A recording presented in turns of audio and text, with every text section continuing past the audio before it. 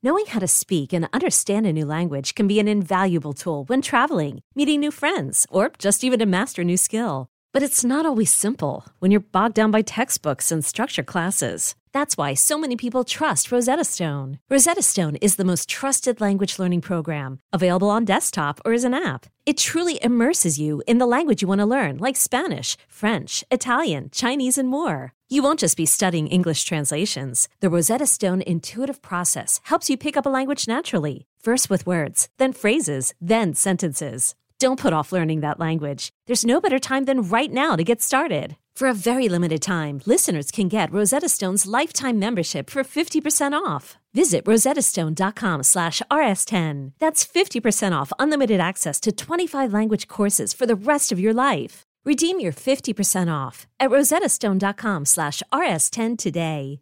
Is your child struggling with a specific subject or need help with homework? Are they asking questions that you're not sure you can fully answer? IXL Learning is an online learning program for kids. It covers math, language arts, science, and social studies. IXL is designed. This program will improve your kids' grades. Studies done in almost every state in the country. The kids who had IXL are consistently doing better. Powered by advanced algorithms, IXL gives the right help to each kid no matter the age or personality. And it doesn't have to eat up all your time. One subscription gets you everything for all the kids in your home, pre-K to 12th grade. So don't miss out. 1 in 4 students in the U.S. are learning with IXL. IXL is used in 95 of the top 100 school districts in the U.S. Make an impact on your child's learning. Get IXL now. And listeners can get an exclusive 20% off IXL membership when they sign up today at IXL.com/audio. Visit IXL.com/audio to get the most effective learning program out there at the best price. Hey folks, this is Kevin.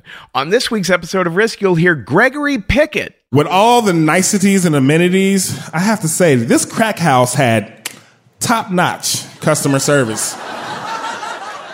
That and more, but before that, I just want to give a little shout out to our latest Patreon member, Emily Stewart. We give a little shout out every time someone gives $25 or more per month. You can give any amount per month that you like, and I cannot tell you how deeply grateful we are, how much it means to us that we have Patreon members who support what we do. If you love what we do, we really dearly need that help. We've had challenges this year, but we're celebrating 10 years of doing this, and we are dead set determined to have 10 more.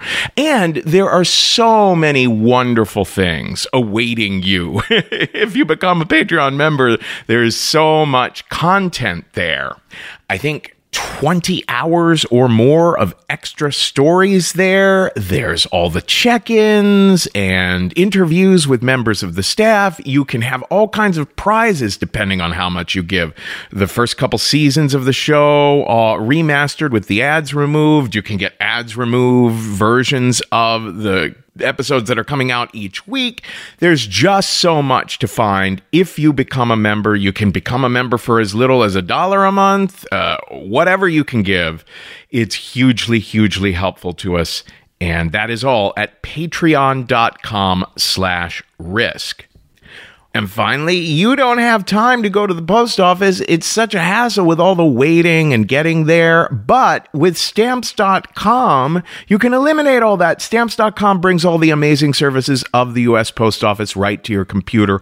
Simply use your computer to print official U.S. postage 24/7 for any letter, any package, any class of mail, anywhere you want to send. With Stamps.com, you get 5 cents off every first-class stamp and up to 40% off priority mail. No wonder over 700,000 small businesses already use Stamps.com, and right now our listeners get a special offer that includes a 4-week trial plus free postage and a digital scale without any long-term commitment. Just go to Stamps.com, click on the microphone at the top of the homepage, and type in RISK. That's Stamps.com, enter RISK. Now here's the show.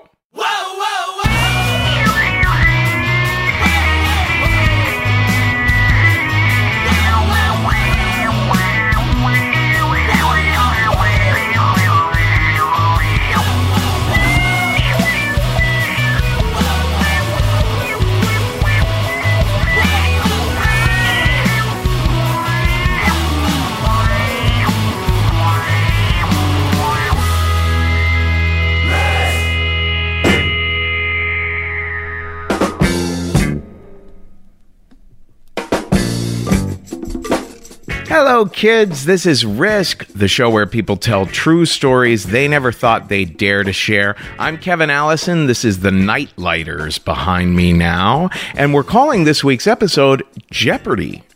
This is interesting. It's all people of color on this week's episode, which was pure coincidence. I just threw 3 stories I really liked together, and it happened to be like that.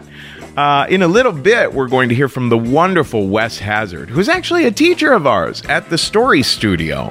But before that, we're going to hear a story that was shared when we went to St. Paul recently. We had a fantastic evening in St. Paul, I don't know, a month or so ago. And this story was shared by Gregory Pickett. You can find him on Instagram at Gregory Poet. Here he is now. It's Gregory Pickett with a story we call 24 Hours.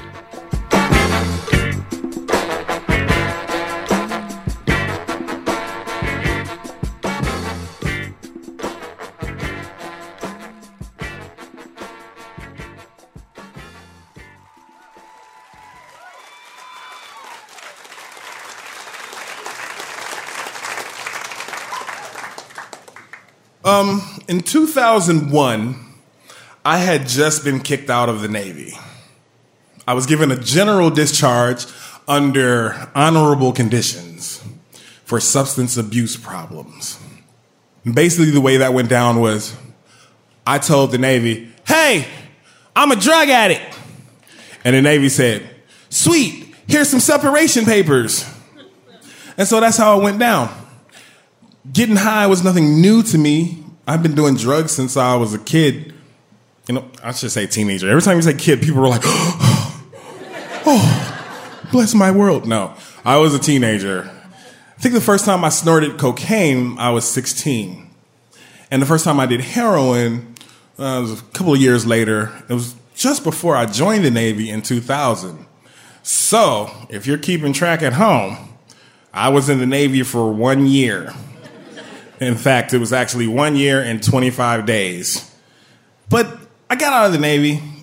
That was a part of my life. I tried to get past of it. So I find a room for rent because I was essentially homeless. Because I'm like, oh shit, the Navy was like supplying where I lived, and that's why I fucked that up. So I found a room for rent. It was not a room for rent. It was actually a couch for rent, and it was $100 a week. And that's pretty pricey for just a fucking couch. But it's all I could find and really all I could afford at the time. This was the situation that I found myself in. I just got kicked out of the Navy. I'm hoping I can find work. Every day is a struggle to stay sober. I wasn't very confident about my job prospects. At some point, I even applied to Western Illinois University thinking, well, maybe I'll go back to college and that'll, force me to get my life back together. But in my heart of hearts, I felt like that was still really a long shot. I was living in Virginia at the time. I had no friends or family there, but I had my best friend, Sean. He still lived in Chicago, and he would give me those words of encouragement that you need to keep going, hey, dude, it's all right, man, you're going to make it. Hey, you'll find a job. Just keep your head up, that kind of shit. And that would keep me going for a bit. However, I was really thinking, man, fuck it. Why am I trying to stay sober? I just got kicked out of the Navy. That's like a pretty low point for me in my life. I should probably just keep getting high. I'm good at that. So heroin was my drug of choice. But being from Chicago and living in Virginia at the time, I didn't quite know where to go to get the heroin. So I had a couple of ideas for a couple of spots. And one morning, I decided I was fucking Frodo Baggins. I was going to go on an adventure, and I'm going to go find heroin today. And so I went looking at these various spots, and I came up empty every time. But luckily, one of the drug dealers I spoke to was pretty helpful, because in case you don't know, drug dealers are pretty fucking helpful. He pointed me in the direction of a crack house, a place where crack is sold to be consumed. And I thought, crack's really not my thing. But any port in a storm, am I right? You know? So I follow the directions and I arrive at the house of crack. Yeah, in my mind it was like a Game of Thrones thing. So it is this massive castle, estate, mansion, plantation looking kind of place. It looked like 60 years prior, this was some beautiful, stately manor, you know, lifestyles of the rich and famous kind of bullshit, you know. But in that moment, it was gray and dingy, and you got these shutters on the windows, and they're like hanging off the edge of the window frames, and all of the grass in the front was dead. Just for that house, though. This house was lush, green, beautiful grass. Lush, green, beautiful grass on the other side. Dead, horrible shit in the middle. So I'm thinking, wow, here I am, going into a crack house. Didn't see that coming. Now, I had been doing drugs for years, and it dawned on me I had never been to a crack house. I didn't instinctively know what to do. So I just walked up to the front door and rang the doorbell. Bing, boom. And the most kindest, most elderly, most grandmotherly looking woman comes and opens the door. I'm telling you, this lady looked like every black grandmama I had ever seen in my life. She was like 70 years old. She had this mass of gray hair pulled back into a bun, flip-flops. That's non-negotiable. They all have flip-flops. She was wearing this kind of plain bluish sundress with a black shawl over her shoulders. And she says, "Can I help you?" My response was barely a whisper. I was so ashamed. It was like it was my grandmama at the fucking door. And so I'm like, "I'm sorry, ma'am. I'm not going to lie to you. I rang your doorbell because I thought this was a crack house. I am so sorry." And then she smiles and says, "Oh, well, you got the right place. Come on in." The fuck? Well, oh, okay. All right. I was proud that I followed the directions. I was like, okay. So this is a bright, sunny day. It's about 9 o'clock in the morning. So I walk through the threshold of this building and I walk into nightfall. It was like dark beyond dark. I was like, am I high already? How the fuck did that happen? Like, they had like curtains drawn over all of the windows in this massive estate type house. But that made a certain kind of sense to me. Because you see, crackheads are kind of like vampires. They're super fucking sensitive to light. So I was like, okay, cool. And I got the feeling that no one had really lived in this place for, decades, yet there was people everywhere. There was the elderly grandma who let me in, and her twin sister wearing the exact same outfit. Yeah, that's not creepy at all. And then just random people milling about who I just assumed were customers. So elderly twin grandma number one says, "Well, just go ahead and have a seat over there, baby. The person that you're looking for will be here in about 10 minutes. And I said, "Oh, over there? There's a waiting room. Oh, fuck. I didn't know crack houses had waiting rooms. Okay." So I walk into the waiting room and I have a seat. And I'm sitting next to a young lady. And we don't speak to each other. We give each other this kind of nod, I guess, that addicts give each other because we both know why we're there. Let's not have any conversations. So after 10 minutes, dealer arrives. First thing I think is, that motherfucker's on time. That's good business. I like that. So he comes in and he says, "All right, who's first?" And the lady sitting next to me, she jumps up. She walks out of the room. She goes into the next room. And the dealer follows and they close the door. Now, if you asked me, "Hey, Greg, what does a drug deal sound like?" I could probably piece together some bullshit and kind of explain to you what a drug deal sounds like. If you said, "Hey, Greg, what does fucking sound like?" That's what was coming out of that next room. Okay? I know what fucking sounds like. And I don't know what the rate of exchange is when you're talking about sex for drugs, but there was like 15 minutes of vigorous fucking going on. So after that was done, she came back into the room. She had her crack. She sat down and she began to partake. And then the dealer looks at me and says, all right, you're next, buddy. I said, sweet. I don't really have any interest in fucking you, so I'm going to get my crack the old-fashioned way. So I take out my money and I hand it over and I think, I don't even have a crack pipe. This is the essential tool one needs to engage in the smoking of crack. And as if reading my mind, the dealer says, man, you didn't even bring your tools with you, did you? And like this was the right answer. I was like, oh, you will see, actually I'm a heroin guy and, I couldn't find any, so that's why I'm here. Any pour in the storm, right? Am I right? And the dealer says, you know what? I've heard that. Actually, there's a drought on the heroin right now. I know it's an inconvenience. We should be back up and running 2 to 3 days. So for now, here's a complimentary pipe. And you make sure you return this before you leave. And I'm thinking, okay, one, thank you for the heroin update. I didn't know that there was a fucking report that was going on, but good to know that's happening. And two, a crack house is a fucking legit business. There's fucking waiting rooms, complimentary pipes. I was like, this shit is crazy. Who knew? So I begin to start smoking. Now, crack was never my favorite drug because no matter how good the crack is, you're only going to be high for about 15 to 20 minutes at a time.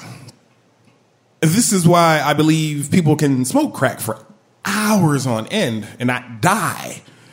Because if you snorted cocaine for hours on end, well, death is pretty much a fucking promise.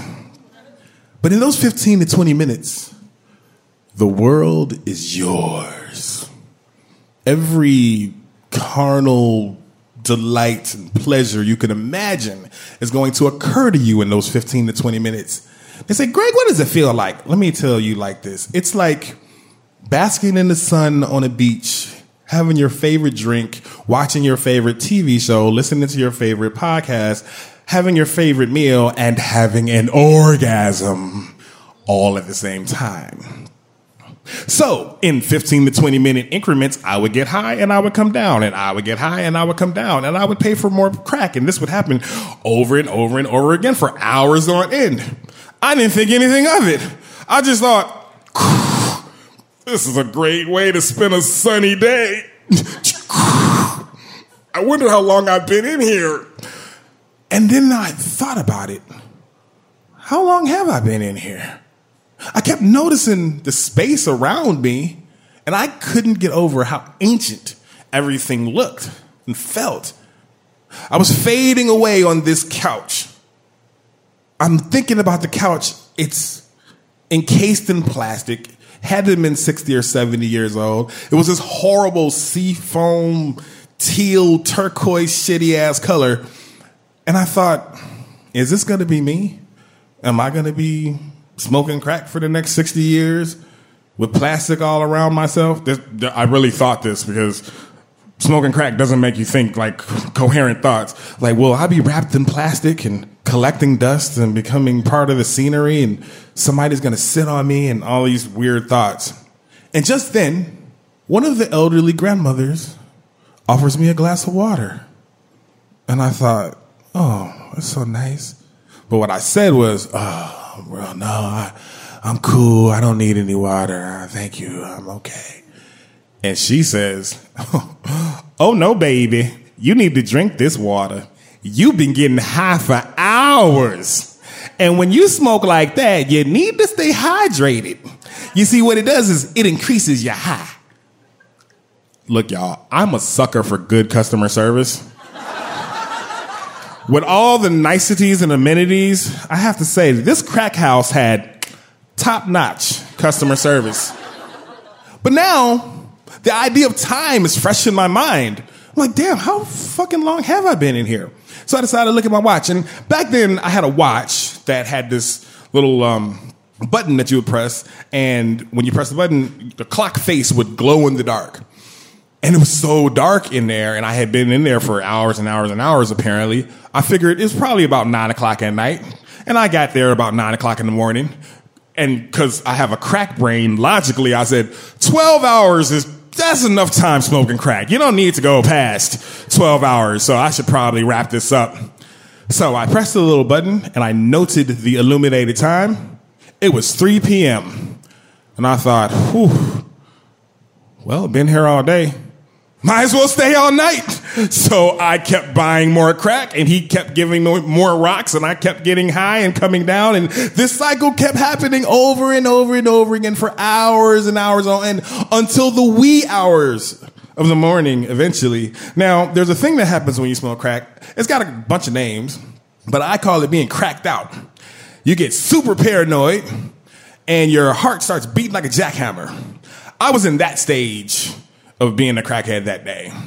And so in the wee hours of the morning, I'm smoking, and I'm just like, oh my God, I gotta stop doing this. Who the fuck am I? This isn't me. This isn't me. This isn't the kind of person I want to be. I'm supposed to be a heroin guy, but now here I am, a crack dude. I gotta get the fuck out of here. I'm almost out of money. What the fuck am I gonna do? Why don't I just get up and leave? I can't. I need fucking help. Somebody needs to push me out the door. They won't do that as long as I have money. Somebody's gotta tell me the thing that I need to hear to get out of this place.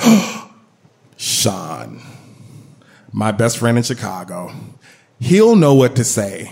He'll say the right thing to convince me to get the fuck out of here. So I call him up. Hey, what's going on, bro? Dude, bro, I fucked up. I got my unemployment check, and then I paid my rent on the couch for a week, but then I walked into a crack house, and I've been smoking for days. I don't know how long I've been here, but I'm running out of money. But for some reason, I can't get up and leave. I got to know some special thing to walk out of this place. And you're the only one in the world that can help me. Please tell me the thing that I need to hear to walk out of this place. God bless his heart. Sean says, well, you done fucked up now. You're on your own. I don't know what to tell you. Click. I listened to the sound after the click until it became a busy signal. And then I finally ended the call, and I heard nothing but silence. I was truly alone. My best friend could not help me. I certainly wasn't going to call my parents. The elderly twin grandmas wouldn't give a fuck about my inner turmoil. What the fuck was I doing to my life? Who in the fuck did I think I was, spending more than half of my unemployment check on crack cocaine? I looked down at my hands, and in my left hand I had the complimentary pipe, and in the right hand I had my cell phone. I put the cell phone in my right front pocket, and I reached in my right back pocket to pull out my wallet. I pull it out, and it was empty. No more money for crack.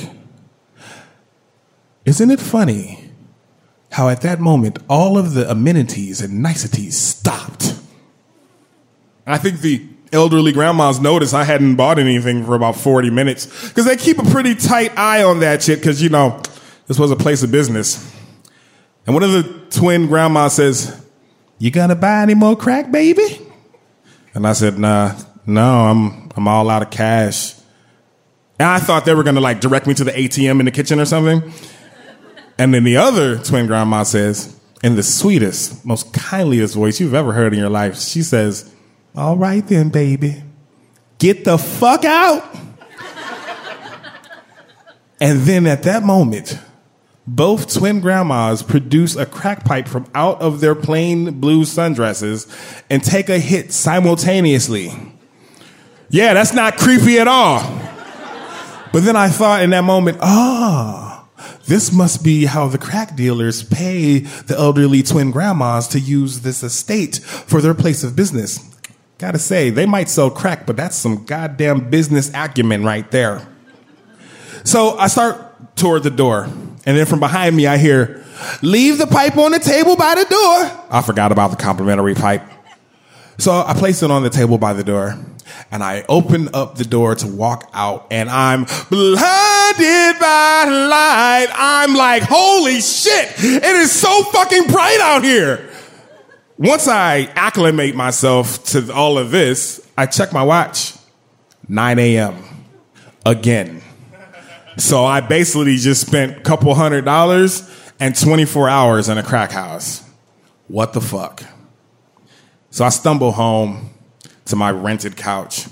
And when I get there, there's a letter for me on the middle cushion of my rented couch. And that letter was from Western Illinois University. They had accepted me to go back to college. And I said, oh, this must be the universe telling me, hey, stop fucking up. Go back to college. Stop doing drugs. That shit's stupid. And that's what I did.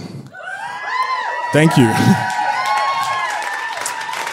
Although I didn't completely get off the drugs until 2009, this was that pivotal first step that I needed to begin that long road to recovery. Thank you all very much.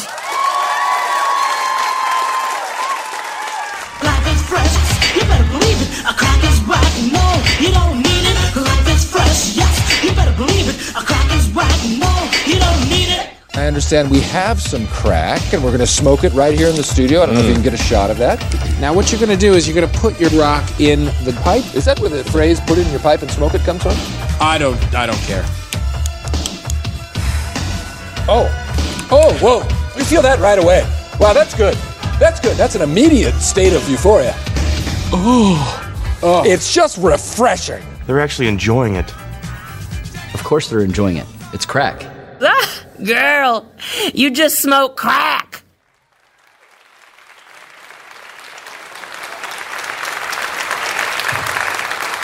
How you doing? Doing good? All right, very happy to be here. I'm going to tell you about the craziest thing that happened to me last year.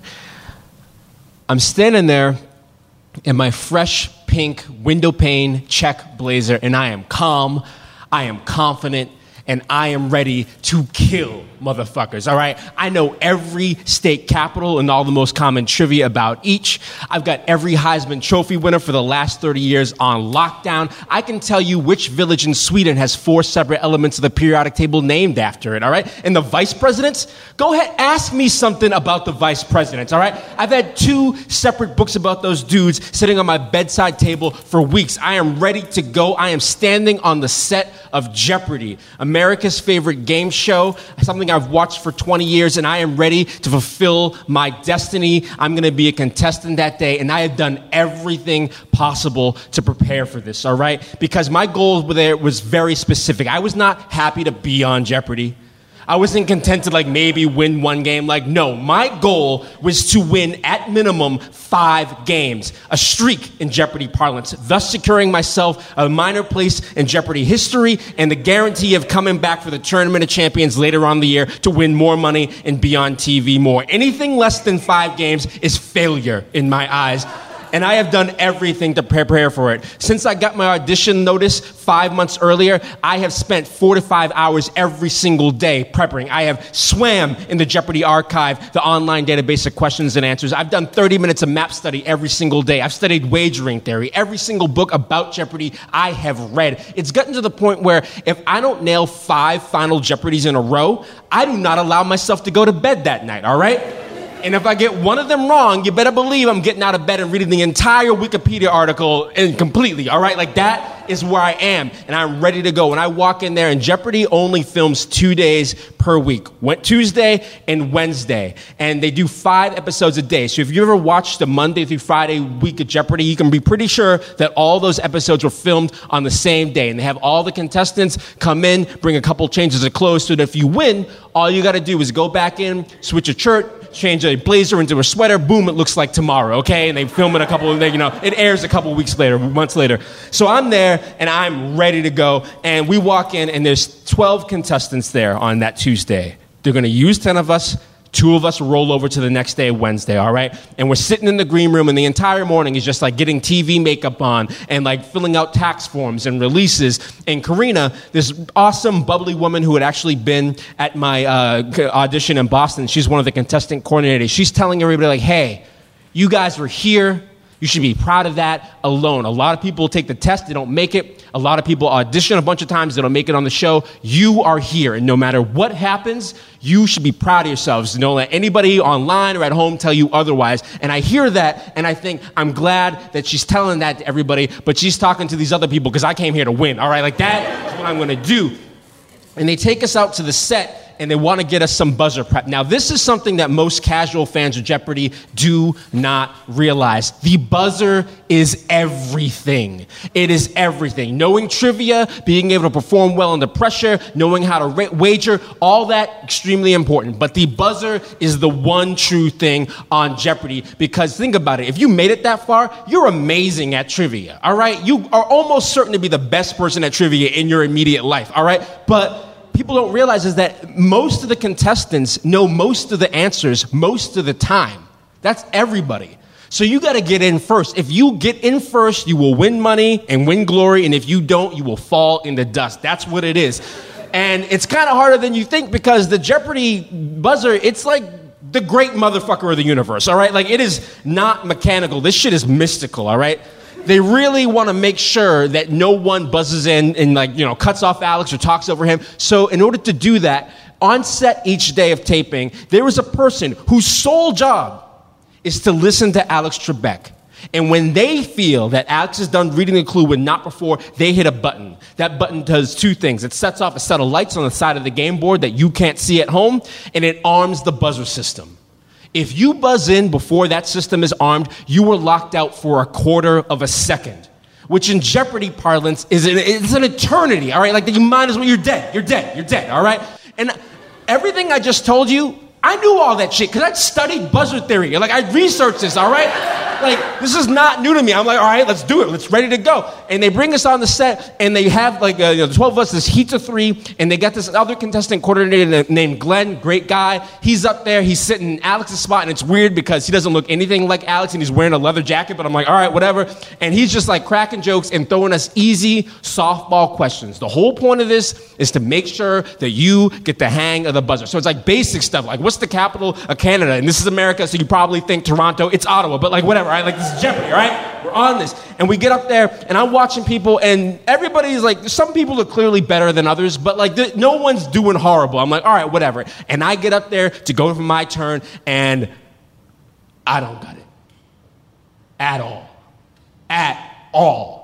No facility on this buzzer. Every single question, I am buzzing in either too early or too late. I've got nothing, all right? I cannot explain to you the ocean of frustration it is to hear 8, 9, 10 clues in a row. You know the answer to every single one, and you cannot buzz in at all. And I am reeling, okay? They take us back to the green room, and I am just at sea right now. This is the first time in 5 months of intensive prep that I have come face to face with the possibility that I might not win. And I know that sounds insane, but I had not been allowing myself to think of the possibility of defeat. And now I'm sitting here in this green room right up against it, and I'm thinking to 5 months ago, the first comedy set I did after I got that audition letter. It was at a dive bar in Boston, Wednesday, weekday show, no one there, just the comics and this one drunk woman in the back who would have been drinking at this dive bar no matter what, whether there's a show or not, all right?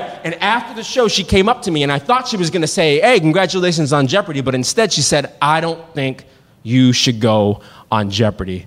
You're clearly putting too much into this. And she said that because that was a very loose, honest set for me. And when I was up there, I was talking about everything that could happen, that could go right and could go wrong. And I said that I knew that I would fall and become an emotional wreck if I did not win at least one game. And that furthermore, if the worst thing happened and I didn't have enough money to compete in Final Jeopardy, I was pretty sure that I was going to kill myself.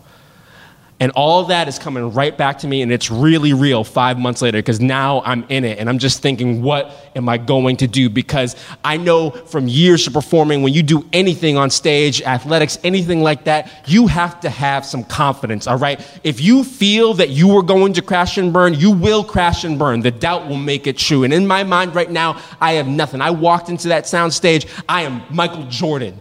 I am Muhammad Ali. 5 wins, let's do 10, fuck it. But no, now I am scared. I have no confidence, and I know that if I play right now, not only will I fail, but I will bomb hard. eyes wide, dry mouth, just deer in the headlights if I go out there and play. I'm going to be a fucking meme. One of the Trump supporters like, see, black people can't play trivia. Like that is literally going on in my head. I can't play right now. I don't have it.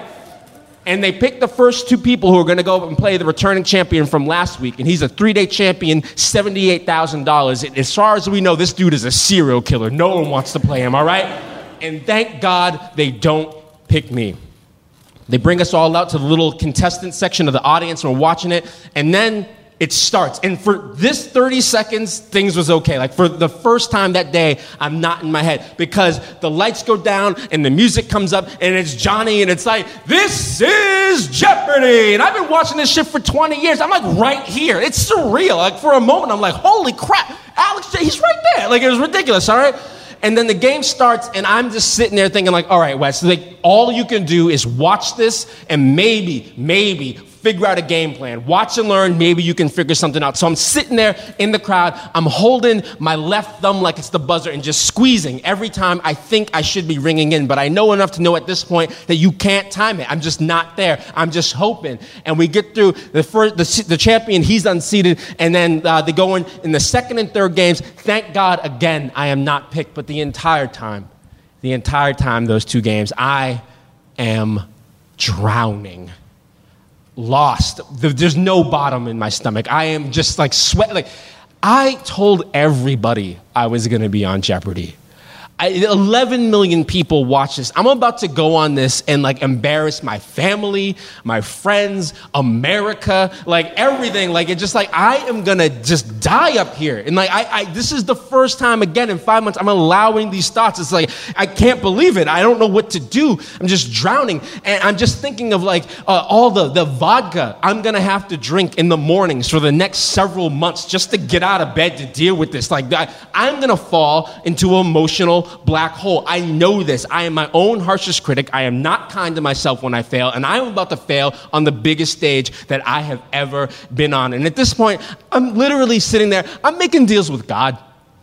I'm just like, please, just let me win one. I came in here 5 or nothing, and that's bust, but like, no. And like, now I'm just like, let me win one. I'll do anything to win one. I'll give up anything to win one. Please, let me have one. And we go to lunch, and now this contestant who'd just been with us chilling like everybody else in the beginning of the morning, filling out paperwork, now she's the new 3-time champion, and we're all just staring at her with awe and respect, and in my case, jealousy. And I'm sitting there at lunch just like, I can barely eat a half bowl of tomato soup and some bread, and I'm trying to make small talk with this writer from Illinois, and I'm not there. We go back, game 4, I'm not picked again, and now I have hope. Because I'm thinking if I can somehow be one of these two people who doesn't have to go today, I can go home, like back to the hotel, figure out something, do some research, get some rest, center myself, and critically have a full another buzzer practice session the next day. I'm thinking I'm pinning all my hopes on that. That's all I'm thinking about. Game 5, it is the luckiest break of my entire life. To this day, the greatest thing that has ever happened to me. It's like heaven opens and God's light just poured down. I'm not picked. I have a full day. I have a chance. I will be here tomorrow. I go back out to the Sony Picture Studio, the lot, the garage where my rental car is parked, and I just sit in there for like 30 minutes. I don't even have the engine on. I'm just thinking like, this is not what I thought. I've been 5 months. I didn't plan. Like, this is not what I thought it was going to be like. What's going on? And finally, I just look in the rearview mirror, and I'm like, you got 15 fucking hours to figure this shit out. Do it. I'm like, all right. So I drive back to the hotel, park in the lot, and I'm walking into the hotel, and then about 30 feet away, I see this other contestant, and she had won one game that day. And then the very next game, her first defense, she had not had enough money to compete in Final Jeopardy, and she couldn't play then.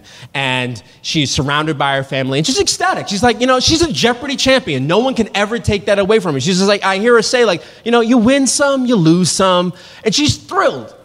And full stop. If you have ever been on Jeopardy, you step on that stage, you have my utter respect. For real. It is not easy. No matter who you are, you have my respect. But as I'm walking into the hotel, I think to myself, Wes, if Jesus, a sorcerer, a genie, whatever, came up and right now and offered you that deal, I guarantee you tomorrow you will win one game. but I guarantee you the very next game you will not have enough money to compete in Final Jeopardy. Would you take that deal? Didn't even take me like half a second. I was like, nah, I want to play. And at that moment, I'm like thinking, all right, maybe we got a little competitive spirit, come back, whatever. I go upstairs, I take a shower, wash the TV makeup up. I'm sitting at the edge of the bed, and I just get into it. I attack the shit. I just Google immediately, Jeopardy buzzer strategy. And most of these links are purple, because I've been here before, all right? But I'm just digging through anything. I'm like on the 15th page of Google. I'm on like Reddit message boards and like fan pages, all right? Like 14,000 people approximately have been on Jeopardy. A lot of them have written about it online. I'm digging deep. I'm in the basement of Google, and I find two little pieces that I hadn't seen before that might help me. One guy says what he did was you read the clue ahead of time. You remember the last word. You close your eyes. When Alex says that word, you ring in then. I'm like, all right, that sounds kind of plausible. I don't know, but we'll see. And then two separate people said that what helped them is they changed the buzzer from their dominant hand to their non-dominant hand. I'm right-handed, and all this time I have never once considered holding the buzzer in my left hand, and I'm like, fuck it, I'm out of ideas, let's try it. And I queue up 2 games from the 90s on YouTube, and I stand there like I've been practicing the entire time, standing up with a ballpoint pen in my hand, just clicking, trying to get the timing right. And again, I know you can't fake this in at home, but whatever, it feels good. Both of those strategies work in practice, whatever. And I just crash out. I'm still on East Coast time. I had a 5-hour energy for breakfast that morning. I just sleep the sleep of the dead for like 4 hours, and I wake up and it's a little bit past 1, and I stood up in the hotel room, and I'm cross-legged in the bed, and the only light is my laptop screensaver, and I'm just thinking about everything that happened that day and everything that's going to happen tomorrow, and I'm just thinking like, Wes, you are probably going to lose on Jeopardy. And that is hard to take, because that is the one thought that I've spent 5 months not allowing myself to have. And then I think, all right, that can go down one of two ways. Either you can walk out there, deer in the headlights, eyes wide, dry mouth, look like you just got kicked in the gut, and fail hard, sourpuss face. Or you can go out there, hold your head high, crack a joke with Alex, maybe make Alex, in America laugh, promote your humor book in the little interview, and just go out there and be on a fucking game show. And like that. 180. I can't describe it. After 5 months of militaristic, monastic, self-denial training, on a dime, my goal goes from like win to have fun. And the biggest weight in the world just falls off me like nothing. And all of a sudden, I am thrilled. And it's like early in the morning, and I start running around my hotel room. I'm listening to like a Drake and Future mixtape talking about, I want some big rings. And I'm like, I'm probably going to lose, but hell, whatever, let's do it, all right? And I'm just going to go have fun, and I'm going to be West House, because I'm going to be on Jeopardy. I've been watching this for 20 years. I'm going to be in the TV, all right? Like, I'm doing that soon, whatever. A couple hours go by, and I walk back on the set, and I'm wearing the same window pane check blazer, because that was my day one outfit from the beginning. And I walk in there, and they got new people in, and everybody's doing the paperwork and everything, and they bring us out again for more buzzer time. And this time, I try the eyes closed thing. And it's marginally more effective, like 10, 15% more ring-ins, but still pretty bad. I'm really doing awful here, like clearly worse than everybody else. And they cycle me out, and I get off, and I'm just like mind racing, and I go up to Karina, the contestant coordinator, and she's just got the biggest brown eyes and the biggest smile, and I'm like, you've been doing this a long time, like, is there anything, you have any advice, anything you can tell me? And she just has the most placid, serene look on her face, and she's just like, hey, I think you're buzzing a little bit too early there, you just gotta give yourself more time. And I'm like, I know that, like, I know technically, clearly what is wrong, but it was so helpful. It was so helpful. She told me nothing I didn't already know and everything I needed to hear. I walked away from that conversation. I just felt loved. I don't know. It was weird. It was just like, all right. And like, so fine. And we get up there, and I go up for this is my last couple of questions of buzzer training. And I get up there, and right before I just go like, whoop, switches to my left hand. And oh my fucking God, that is everything. Everything changes all of a sudden. I rip it like 2 in a row, 3 in a row. I'm killing this shit now. Like, oh my God, I cannot explain this. But switching it to my left hand, which I never thought to do, all of a sudden, I'm laying waste. I'm feeling real good, all right? And like, They bring us off, we go back to the green room, and they pick my name first. And I'm like, all right, let's go meet your destiny. And I go out there, and Jeopardy's fast. Jeopardy's so fast. 30-minute block of programming. If you take out ads, it's 22. You take out Alex's intro and the interviews and the credits and Final Jeopardy. You're playing Jeopardy, actually answering questions and buzzing in for 15 minutes. That shit is so fast. And 22 minutes later, I was a Jeopardy champion. I did that. Thank you. And I did it again. And I did it again. And then we go to lunch, and now I'm the 3-time Jeopardy champion, and people are looking at me, and I also can't eat again, but this time it's for good reasons. And I'm just thinking, all right, this is most of it. You're more than halfway there. 2 more. I the tiger, baby. And I go out in my 4th game, and I lose. I lose my 4th game. And as I'm sitting there watching the last game of the day, I am racked with 2 completely opposite emotions. On the one hand, I have never felt more disappointment, more disgust, more sorrow. I spent 5 months training for this specific thing, and that's how you're gonna do it? Like, you just fail like that? I hate myself more than I can describe to you. At the same time, I feel not happiness, not joy, but relief. Relief that I don't have to kill myself, which is in its own kind of joy, all right? I'm like, all right, we can not have to die now. And like, I'm dealing with this, sitting here watching that. And I've thought about this every day for the last year and a half, all right? And it's gotten better. Like, do I wish I had won 5 games? Absolutely. Absolutely. My entire life would be different now. I would have spent the last 18 months in deep training 8 hours a day to continue on, play the Tournament of Champions. Am I happy for what I did and grateful? Yes. I know now how hard it is to even win 1 game. And I won 3. And I am happy for that. And I am thankful. And I think about it, it's like life is not a game, but sometimes, if you were lucky, it is a game show.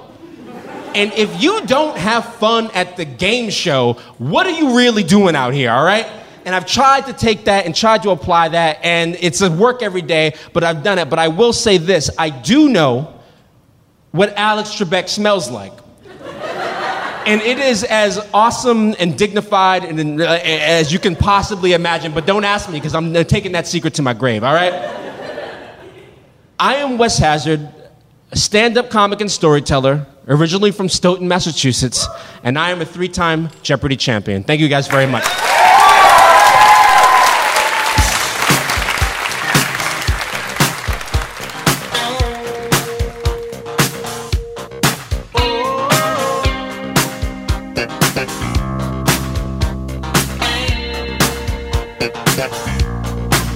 I was there to match my intellect on national TV against a plumber and an architect, both with a PhD. I was tense, I was nervous, I guess it just wasn't my night. Art Fleming gave the answers, oh, but I couldn't get the questions right. I lost on Jeopardy, baby. Ooh. I lost on Jeopardy,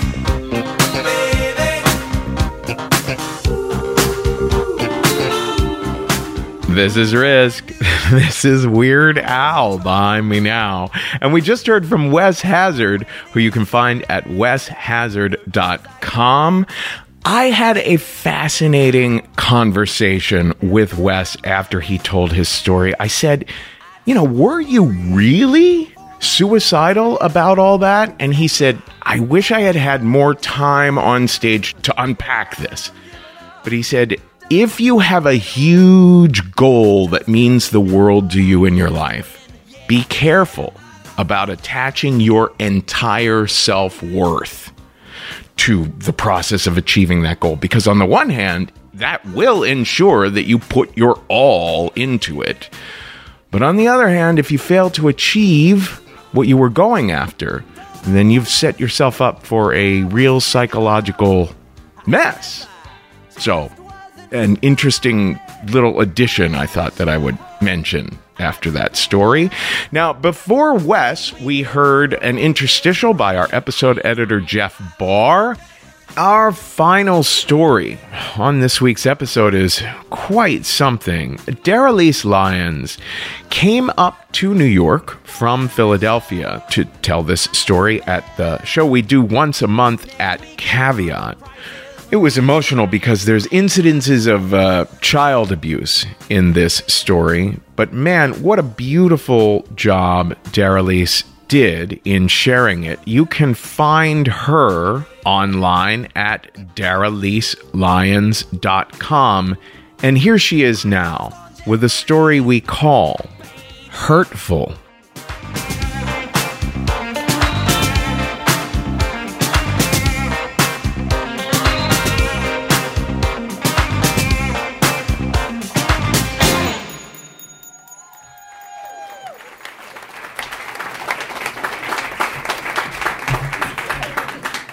So I'm 5 years old, and I feel incredibly special and incredibly loved.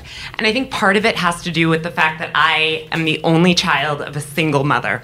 And my mom adores me. She just thinks that I am the best thing ever. And she has this boyfriend who also thinks that I am the best thing ever. And I call him SD, which is short for stepdad. And he calls me baby girl. Because I am his favorite. And he actually has a child of his own, a biological son, but I am still his favorite. Somehow I managed to get that favorite child spot, and I revel in it. I am just so lit up by the love of the adults in my life and the people around me. And so one day, my mom is not at home, and SD lives with us at the time. And so one day my mom's not at home, which is nothing new because I spent a lot of time with him.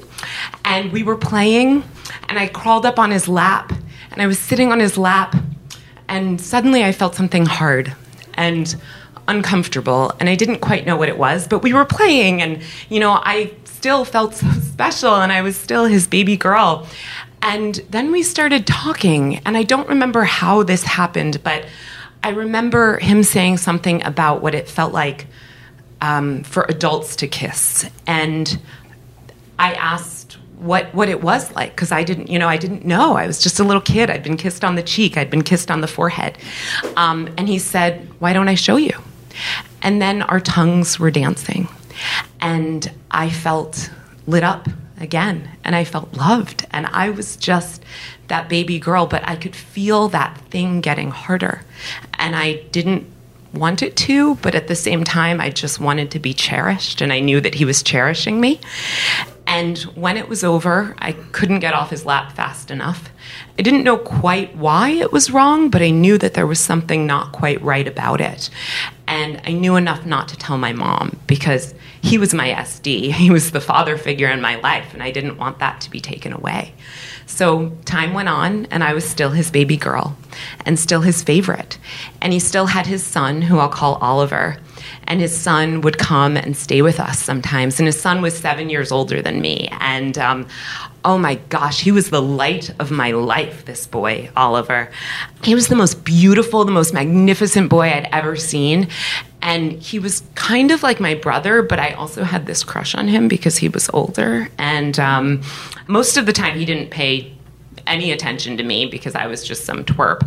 But every once in a while I'd be eating popcorn on the couch, and he'd come over and he'd put his grubby fingers in my popcorn, and we'd like brush fingers, and I was all lit up inside, you know. And I just wanted him to pay attention to me.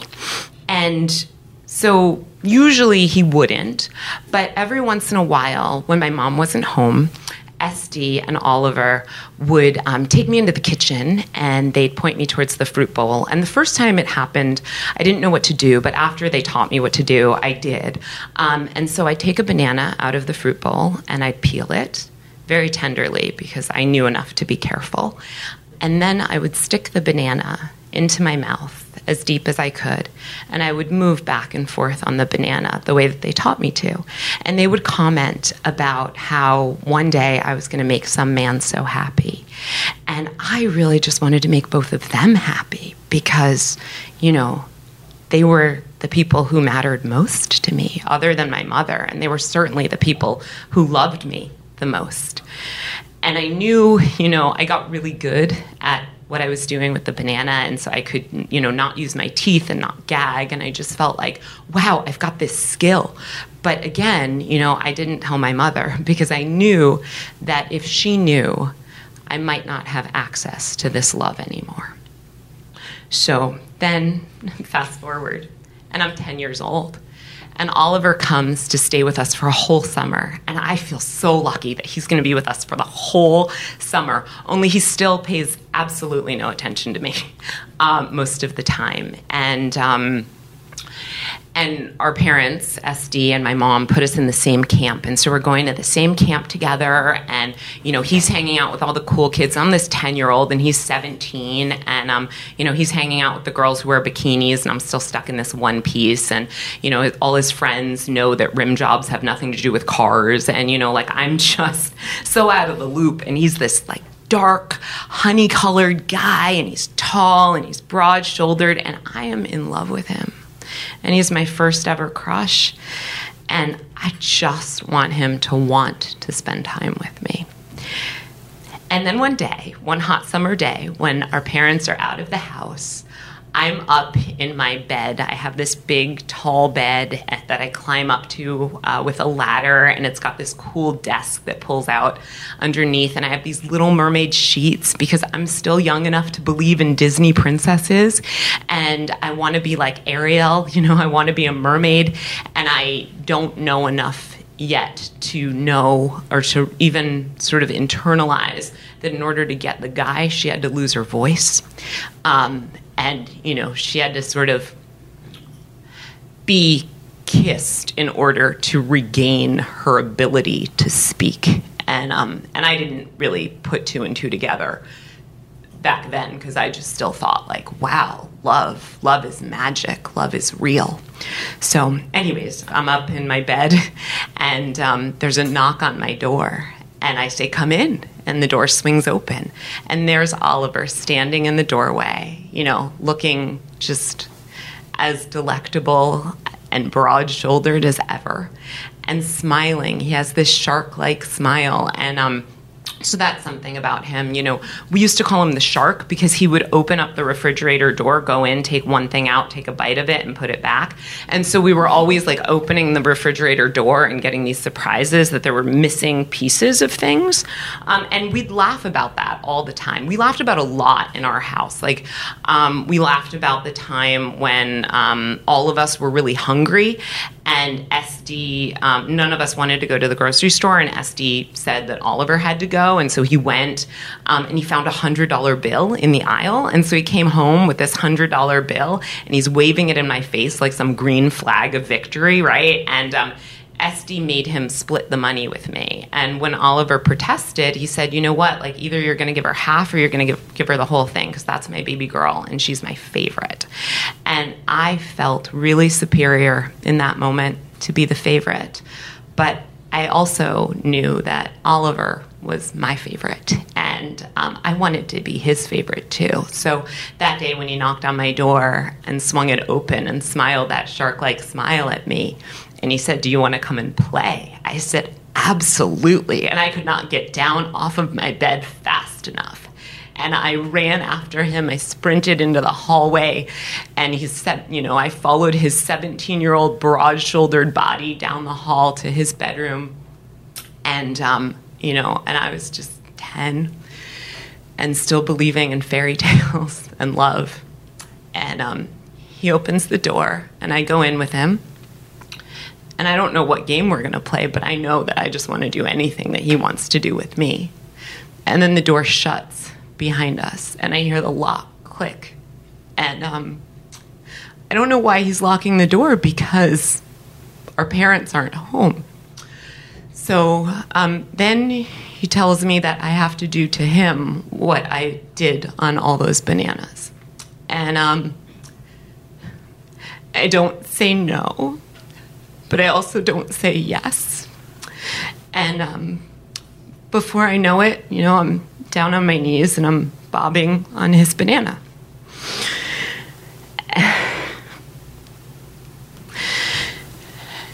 And I can feel his hand on the back of my head.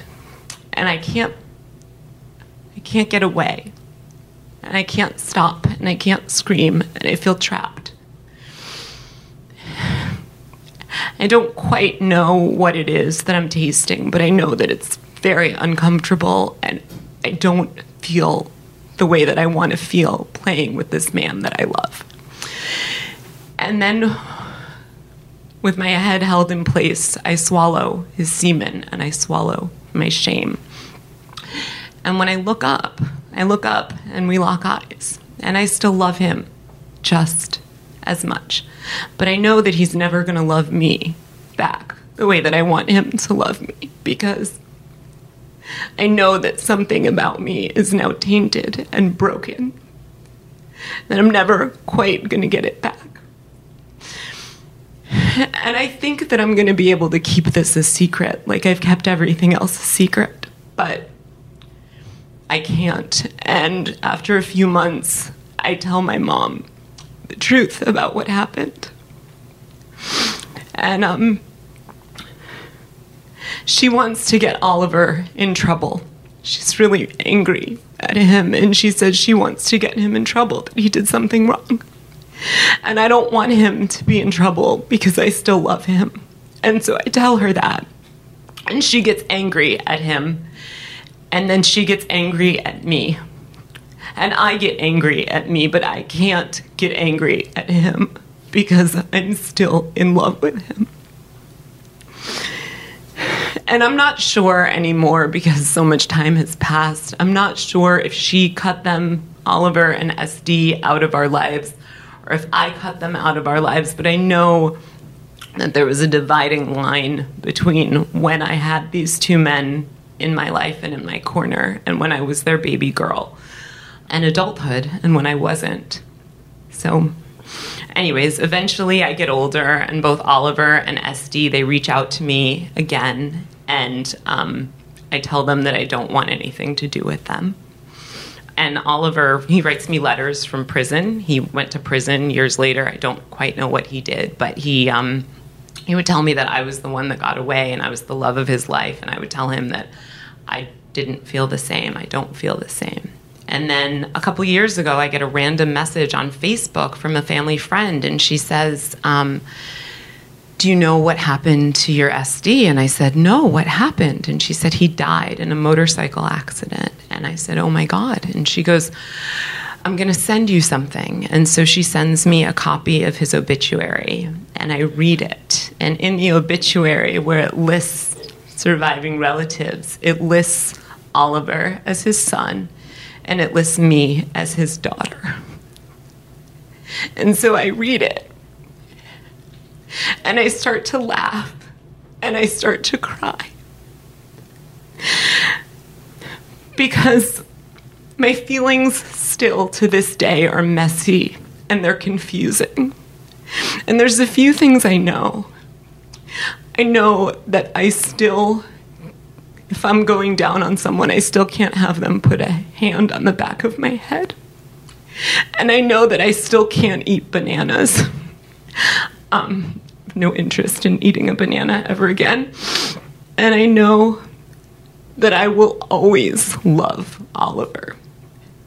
And I will always love SD. But I also know that I love myself too much to ever let anyone in my life whose love is hurtful and painful. And I know that I deserve to have a voice, to have a story, and that I am beautiful. And I don't need anyone else to rescue me, because I rescued myself. And so thank you.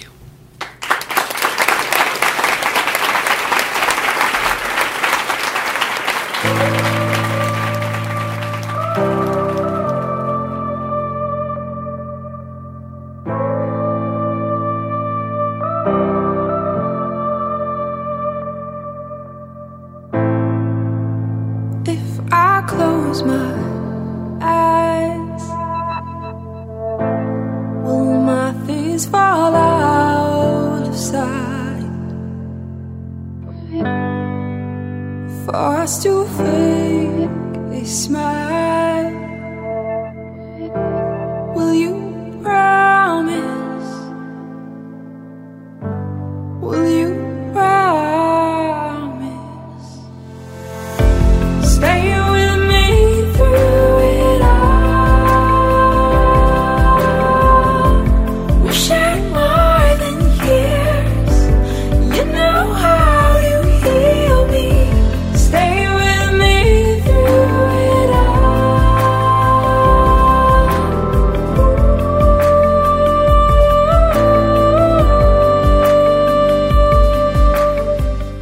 that is all for this week's episode, folks. This is Arctic Lake behind me now, and we just heard from Darylise Lyons. Don't forget, we are at patreon.com/risk if you want to help keep Risk running. We really do need it. We have all kinds of extra content there for our fans. That is patreon.com/risk. If you're interested in storytelling training of any kind, whether it's one-on-one training over Skype, or our video courses, or in-person workshops, or corporate workshops, that is all at thestorystudio.org. And if you want to see Risk live, information about where we're appearing next is always at risk-show.com/tour. Folks, today's the day. Take a risk.